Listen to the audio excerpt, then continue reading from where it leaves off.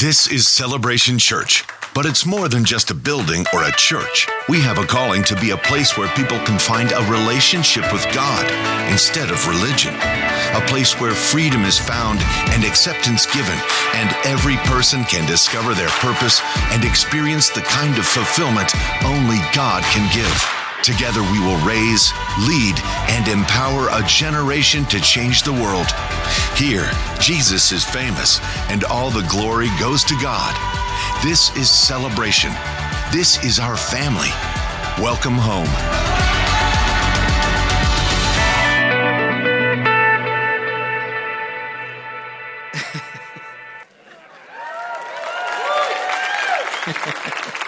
Good morning. Welcome to Celebration Church. Let's all stand together as our campuses join with us in Stevens Point and the Fox Valley, as well as those who are still at home. And let's recite together the Apostles' Creed. This is our statement of faith. This is who we are and what we believe at Celebration Church. We believe in God, the Father Almighty, the creator of heaven and earth. We believe in Jesus Christ, his only Son, our Lord, who for us and for our salvation was conceived by the Holy Spirit, born of the Virgin Mary, suffered under Pontius Pilate, was crucified, died, and was buried. He descended to the dead, and on the third day he rose again. He ascended into heaven and is seated at the right hand of the Father. He will come again to judge the living and the dead, and his kingdom will have no end. We believe in the Holy Spirit, the holy Christian church, the fellowship of believers, the forgiveness of sins, the resurrection of the body, and the life everlasting. Amen. You may be seated. Good to have you with us this morning. We're excited. Big game today. Got my Packer coat on. Hopefully I'm wearing this in a couple of weeks again. Even the missus. Come here, missus. Even the missus is green. Green and gold, green and gold. So anyway. We shall see what happens. I'll tell you what, though. I mean, I preach this all the time. There are people, their entire life of joy depends on what happens one way or another around them. If they win today, people will be filled with joy unspeakable and full of glory. If they lose, they will be depressed for a month and a half. I don't like losing, but I'm not going to be depressed because my life consists of more than just the green and gold, I must confess. So it'll all be fine. We'll have a good time and see what happens. All right. Very quickly, remind you of our offering now. If you have an offering you'd like to give, you can give it on the way out.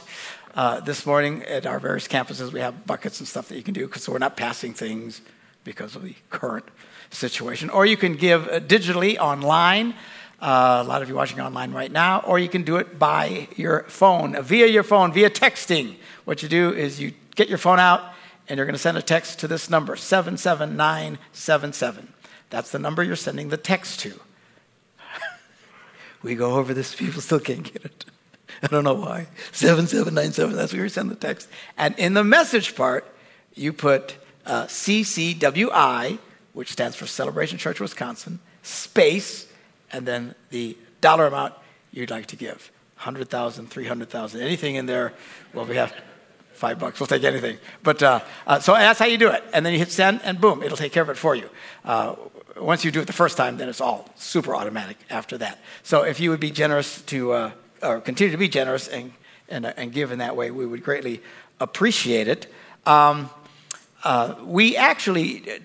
Usually in January, we are doing our annual family meetings where we all get together and we do a report of the financial health of the church and open up for questions and stuff. Obviously, because of all the current insanity going on, we're not doing that and trying to figure out how to do it. I think what we're going to do is we're putting together now is in the next few weeks, we're just going to have a big Zoom meeting. So where we will give the reports and we'll do one for the Appleton campus or the Fox Valley campus, and then the Stevens Point campus and the Green Bay campus separate. And you can ask any questions you want at that time. I can tell you, I can give you a sneak preview. This is the best the church has been financially in over 20 years. So it's been fabulous. We made a lot of corrections a couple of years ago. We were doing good, and then this pandemic hit, and I thought, oh, no, we're going to crash and burn, and we did not. thankful to your faithfulness through this incredible time. It has stayed strong. And we expect it to grow stronger and God to do great, great things in that. The building is filling up. So we're talking about going back to 2 services. Not in a rush to do it, but we're going to have to at some point because it is what it is. The problem is, that means we need volunteers again to do the 2 services. So at your campus, and even if we say just with the first service at the other campuses, probably because they don't need to go to 2 services, they also need volunteers to kind of refresh things. So we're encouraging people on the way out of your campus today, here as well, particularly here, we need some people, ushers and helping out with the kids and stuff like that. So if you'd stop by there and sign up, and we get enough people signed up that we can cover that, then we can actually schedule a time to do all of that. All right. And before I bring my message this morning, I have a bit of an announcement I would like to share with you. Over the last 15 years, it's been quite a ride for me. And God, and those, especially you guys in Point, you can add 5 years to that because I started there for 5 years before I came here. They really saw it. It was rather dramatic. As I started pastoring as a lead pastor for the first time then. And at the same time, God opened up these incredible doors for me to speak on marriages and relationships. And they saw it really close up front. Literally went from a complete, nobody had ever heard of me. It was my first time pastoring in any significant role later in life, 40, 8 years old, whatever I was finally by then. I'm a late bloomer. And then all of a sudden going from 0 to an international reach as a relationship speaker, it's been rather dramatic. And it's all been part of all this church doing it together, and we've all had a share in touching the lives of millions of people all over the world, and it has been so incredible. We still get to do it. I did a thing last night for the U.S. military, still do lots of things for them. And it's amazing the amount of relationships that we've been able to help, marriages that we've saved. It's amazing how many children have been born. We call them laugh your way babies. And when you stop and think, there are human beings that are alive today that would have not been alive had we not been doing what we've all been doing in this thing. And it's really kind of overwhelming when you think about it.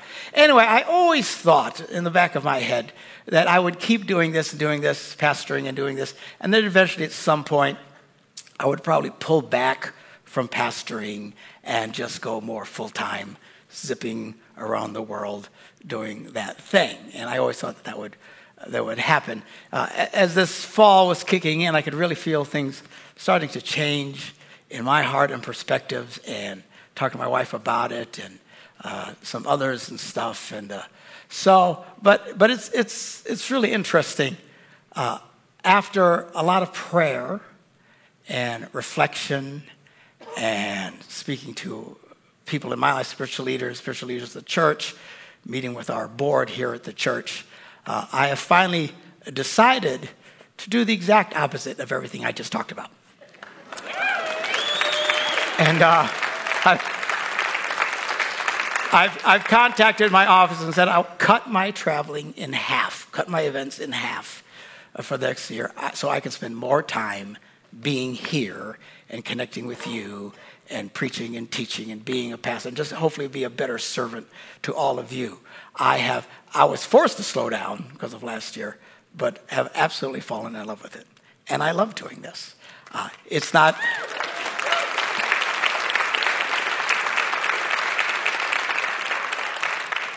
as sexy as the traveling, but it's okay. And I love it. And I shared it with a couple of people say, oh, so you're tired of traveling. I didn't say that. I want to serve God. I want to be a better pastor. I think that's what God wants me to do. Oh, so you're tired of pastoring. I didn't say it. Or traveling. I'm not tired. We are not tired of traveling. You have to understand, when we travel, it's not tiring. If you traveled with us, you would understand. When I book a flight, I don't go to orbitz.com, find the cheapest possible flights, sit in the back of the plane next to the toilet, stuffed in with people 3 times my size. All right? We tend to fly first class. I'm a million miler. They push us to the front of the plane. Praise the Lord. It's very nice. We stay in very nice hotels. We don't stay in ramadas that haven't been remodeled in 20 years. We stay some of them are just drop-dead gorgeous resorts. I mean, you see, we post these pictures. The reason we post these pictures, not to brag, we just still can't believe people actually pay us to do this. and they do, and we just have fun doing it. The flying and we don't eat at Perkins on the road. It's a nice place, and I go there on occasion in town. But they take us to the nicest Yo Mama restaurants in the world. We are not tired of being spoiled out of our ever-loving minds. All right? This is not about that. This is about having a change in heart. I feel like God is doing something in me. And I love doing this, and I want to be a better blessing to you. I think this church can still do great things, and we've just scratched the surface. So that's... The bad news is you'll be seeing a lot more of me and less being gone. And I'm really trying to get them to avoid any Sundays on the road, although sometimes you just can't avoid it, or I don't want to avoid it. Yeah. I just got a call from, an email from, where's that? Monaco. You know where the country of Monaco is? South of France. I mean, their shoreline is not like the shoreline in Green Bay.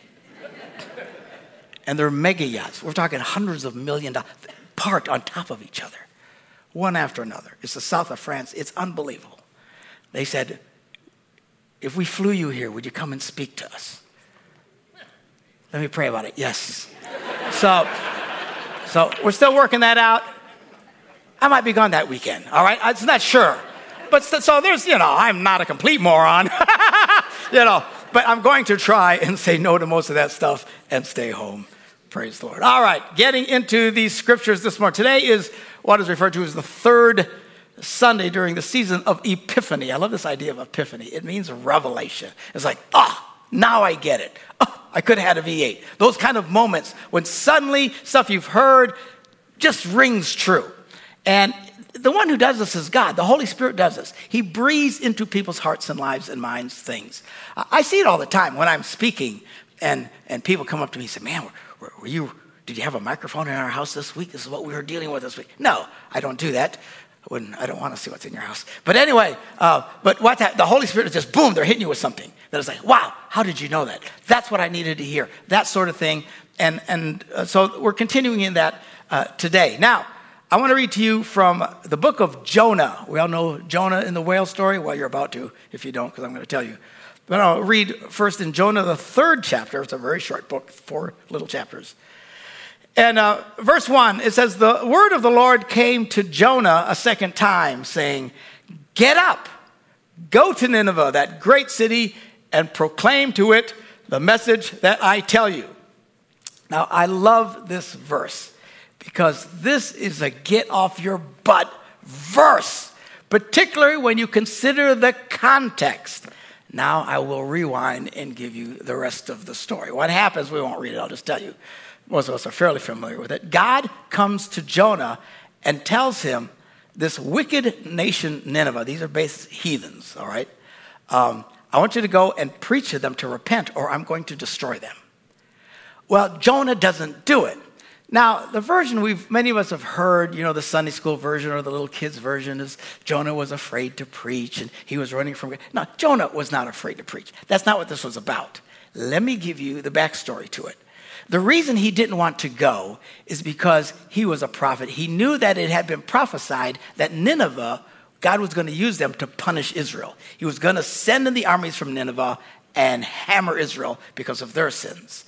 So when Jonah hears, hey, I've had it with Nineveh, I'm going to destroy them, this is good news. It's like if we all learned this morning that the entire offensive line of the Tampa Bay Buccaneers tested positive for COVID.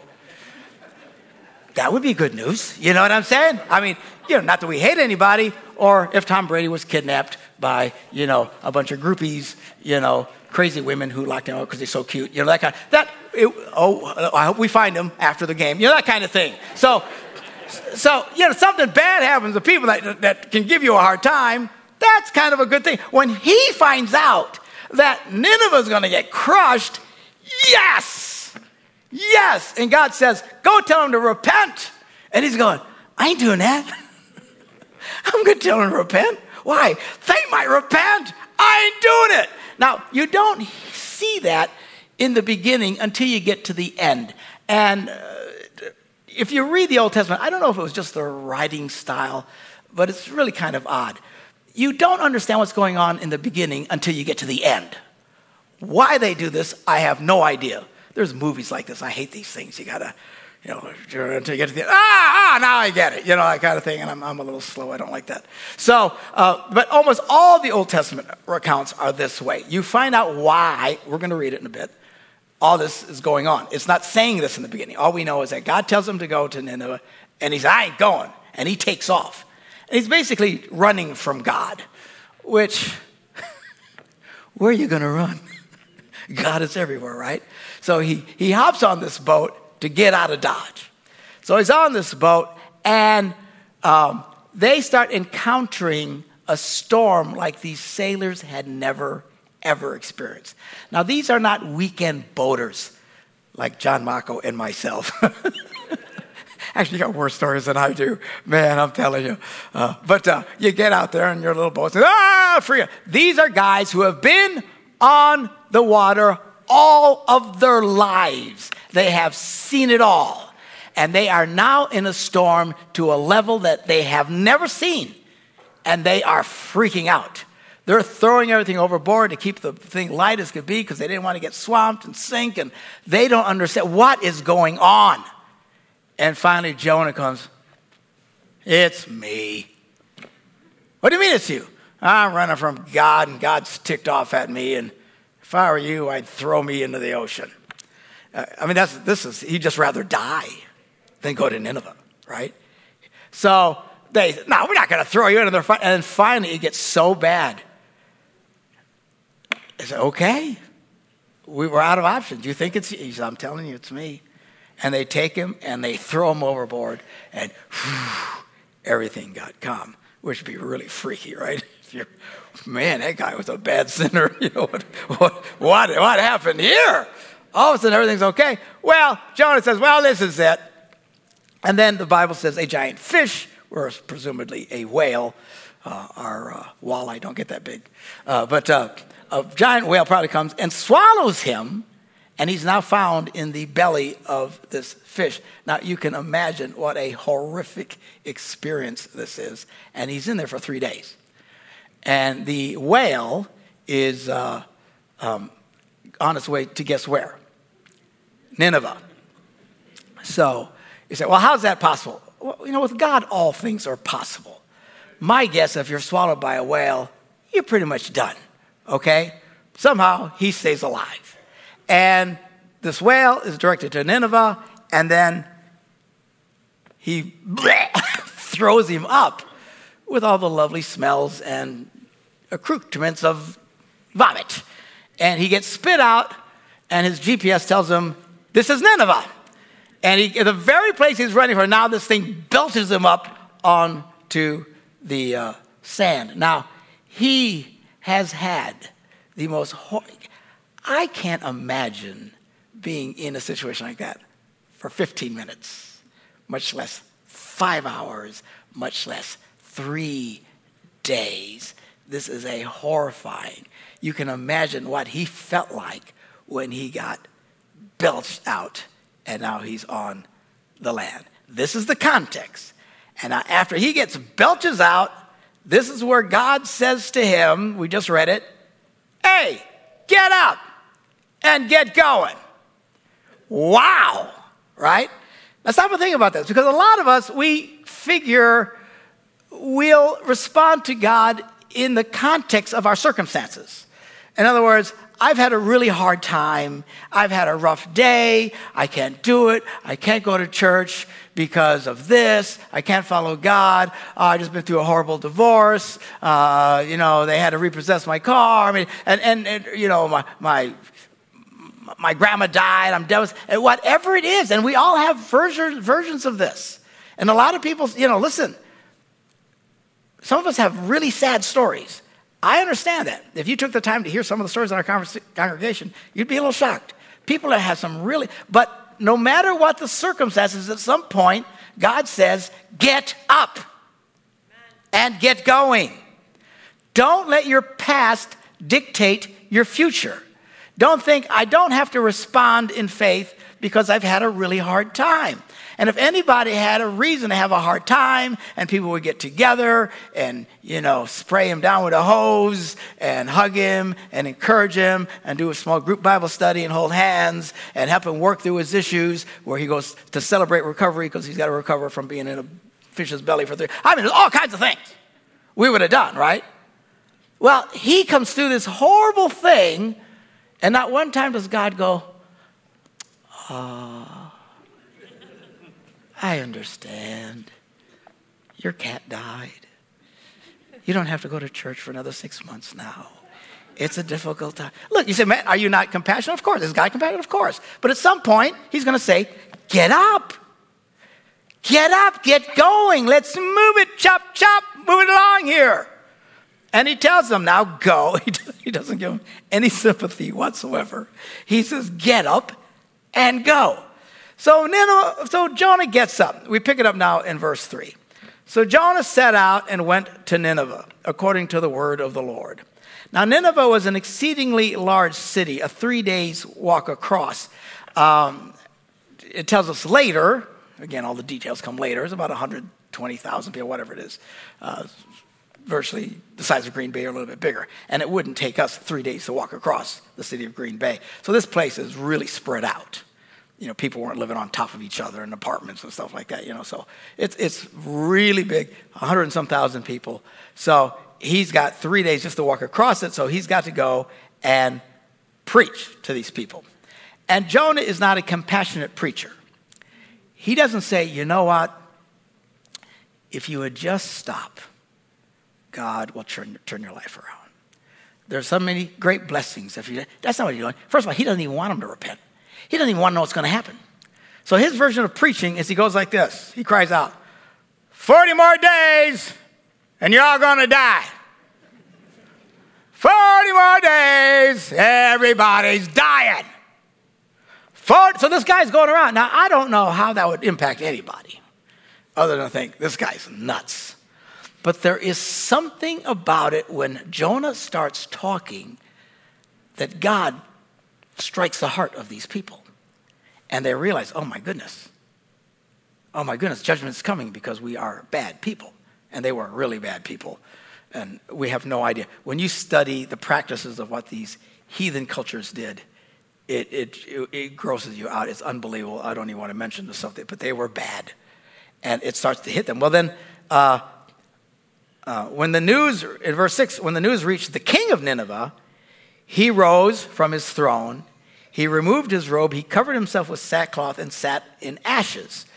Why do they do that? It's Eastern culture. That's what they do. Even to this day, if you watch anything of the Middle East and something bad happens, you see people ripping their clothes and throwing dirt in the air and on their heads and stuff. They're rather dramatic. We don't do that in Western culture, but they, to this day, thousands of years later, it's still part of their culture.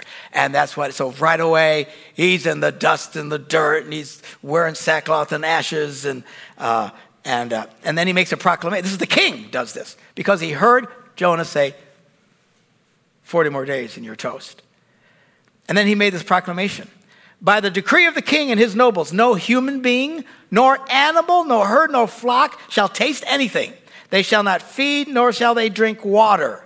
Human beings and animals shall be covered in sackcloth, and they shall cry mightily to God.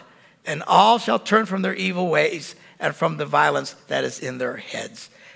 Now, I don't know how much this guy even knew about the true God. Who knows?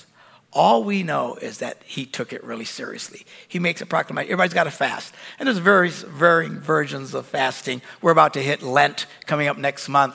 And during the season of Lent, people traditionally give up something fast, Snicker bars or whatever, or something that is, coffee. or whatever they're used to drinking or eating, or they'll skip, I'm not going to eat lunch, for the next 4 days, or whatever, skip, whatever. They have a version of fasting. But then there's the all-out Yo Mama fast where you got nothing, and you don't eat anything, not even water. And those are pretty short fasts when you do those, maybe a day. So anyway, that's what these guys do. And they get into this thing. And he says, verse 9, who knows? God may relent and change his mind. Jonah never tells him that God would do that. He's hoping against hope. That's what will happen. Maybe God will change his mind. And where am I? Anyway, turn from his first anger so that we do not perish. And then verse 10, when God saw what they did, how they turned from their evil ways, God changed his mind about the calamity that he had said he would bring upon them. And he didn't do it. Well, continuing the story, chapter 4, verse 1. These chapters and verses were never in there in the beginning. This is just a continuation. They put them in so we could find where to read. But anyway, continuing, it says, but this was very displeasing to Jonah. Jonah became angry. Are you catching this? He preaches to Nineveh. He's got a bad attitude doing it. It's not a very loving and compassionate message. And there's no redemption or how to get fixed in this. And these people all repent. And he gets mad. And he prays to the Lord. This is where you find out the rest of the story. Because we don't read this in the beginning. Oh, Lord, isn't this what I said when I was still in my own country? In the beginning. That's why I fled to Tarshish. Tarshish got on the boat, that whole thing at the beginning. Why? Because I knew that you are a gracious God. And you're merciful. And you're slow to anger and abounding in steadfast love. And you're ready to relent from punishing. I knew you'd let him off. That's why I didn't want to do it. And now, Lord, let me die. Take my life. It's better for me to die than to live. This guy's got some issues. And the Lord said, what are you mad about? What's your problem? And Jonah went out of the city, and he sat down east of the city. He makes a booth for himself there, and he sits under it in the shade. Why? Because he's waiting to see what happens to the city. He's still hoping it'll go up in flames. I mean, seriously. Now, I know this sounds really, really bizarre, but again, you have to remember the context. He knows that Nineveh is going to come and punish his people. He doesn't know when. Here's a chance for them to be destroyed. He preaches to them. He doesn't want them to hear it because he knows God will let him off the hook, and sure enough, God lets him off the hook. And if you keep reading it, he's talking to God, and he's just absolutely furious about this. Sometimes people get angry when God is so forgiving. It's hard to comprehend. You remember the story of the prodigal son? This guy has two sons. And the younger one says, hey, Dad, give me my share of the inheritance now. And Dad's like, okay, so he gives it to him. And then he takes off. And he blows it in riotous living. God only knows what he was doing.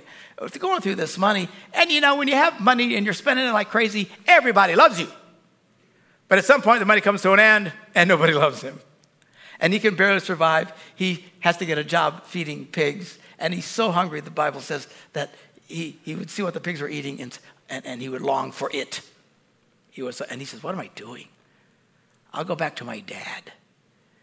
Economy's good there. He does really well. I'll just beg him to forgive me. And just if he could just give me a job. So he comes back as soon as, now you would think the dad would be furious, right? You would think the dad would knock his head off and make him pay. But as soon as the dad sees him off in the distance, he runs to him. He throws his arms around him. He kisses him. And they have this big celebration. It's a great story of forgiveness, right? Sometimes you think, well, God's so mad at me, or I'm such a bad person, I've done such terrible things. God can't possibly forgive me. Oh, yeah. You know why? He's a pushover. That's what made Jonah so mad. God wants to forgive people.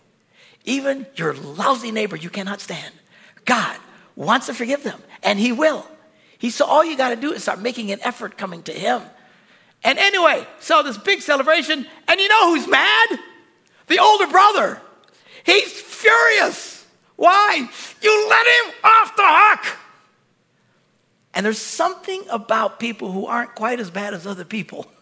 They get mad when God is gracious to people they think are worse than them. Sometimes you hear stories horrible things that people do in the news, and you just think, oh, these people, they're all going to go to hell someday. And then you hear of these conversions, at the last minute before they die, and people get mad about it.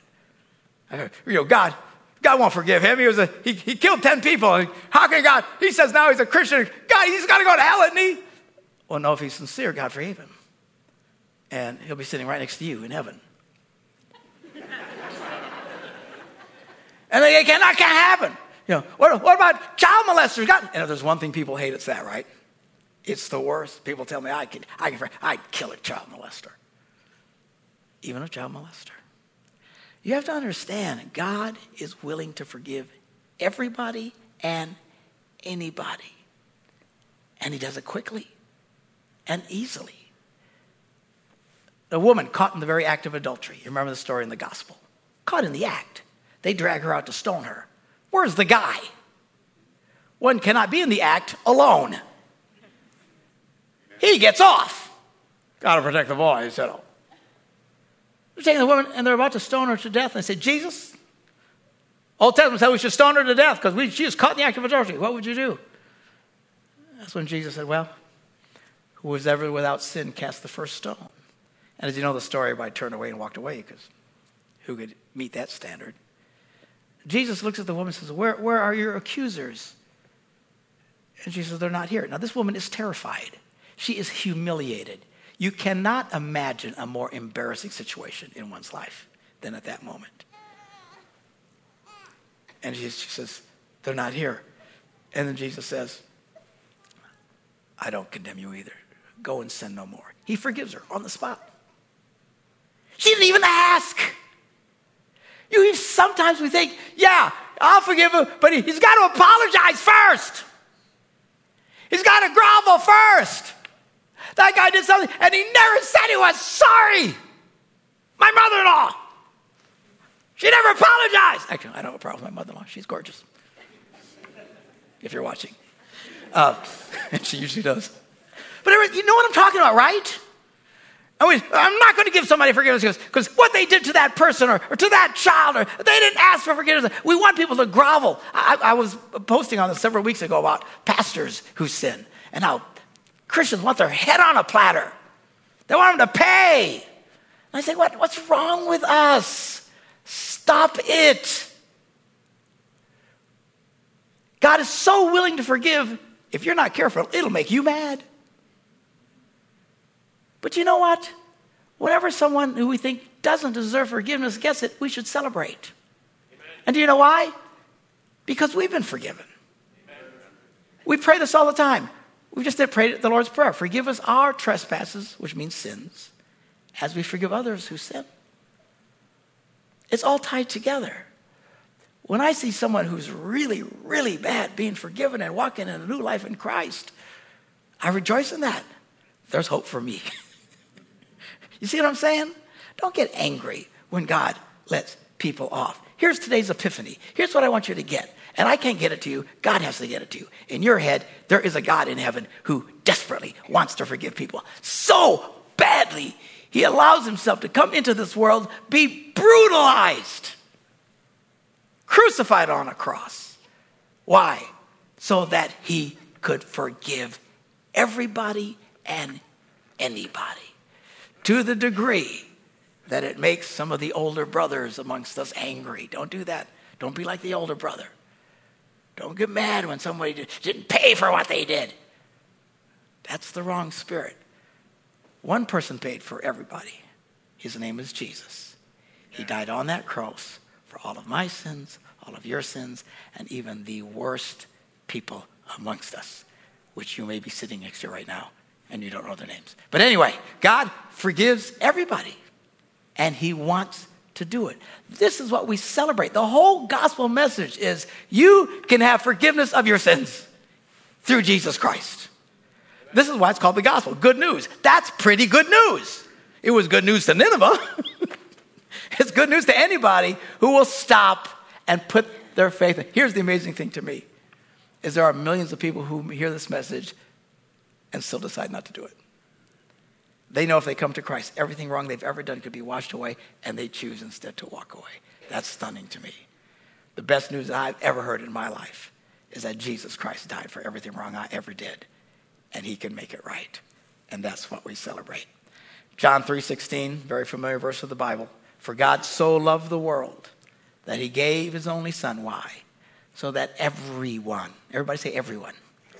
Everyone who believes in him may not perish, but have eternal life.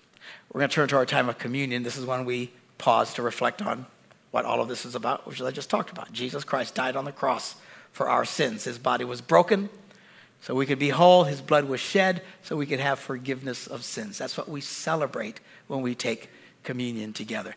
But the Bible says before we do this, we should all just pause and reflect and reset. Where are you at? How was your week? How you been doing? Do you say things you shouldn't have said? Do things you shouldn't have done? This is where we come when we just ask God to forgive. Well, God won't forgive me because I know better. No, he'll forgive you. Well, I keep doing it over and over again. He won't. Yeah, he will. Why? That's his thing.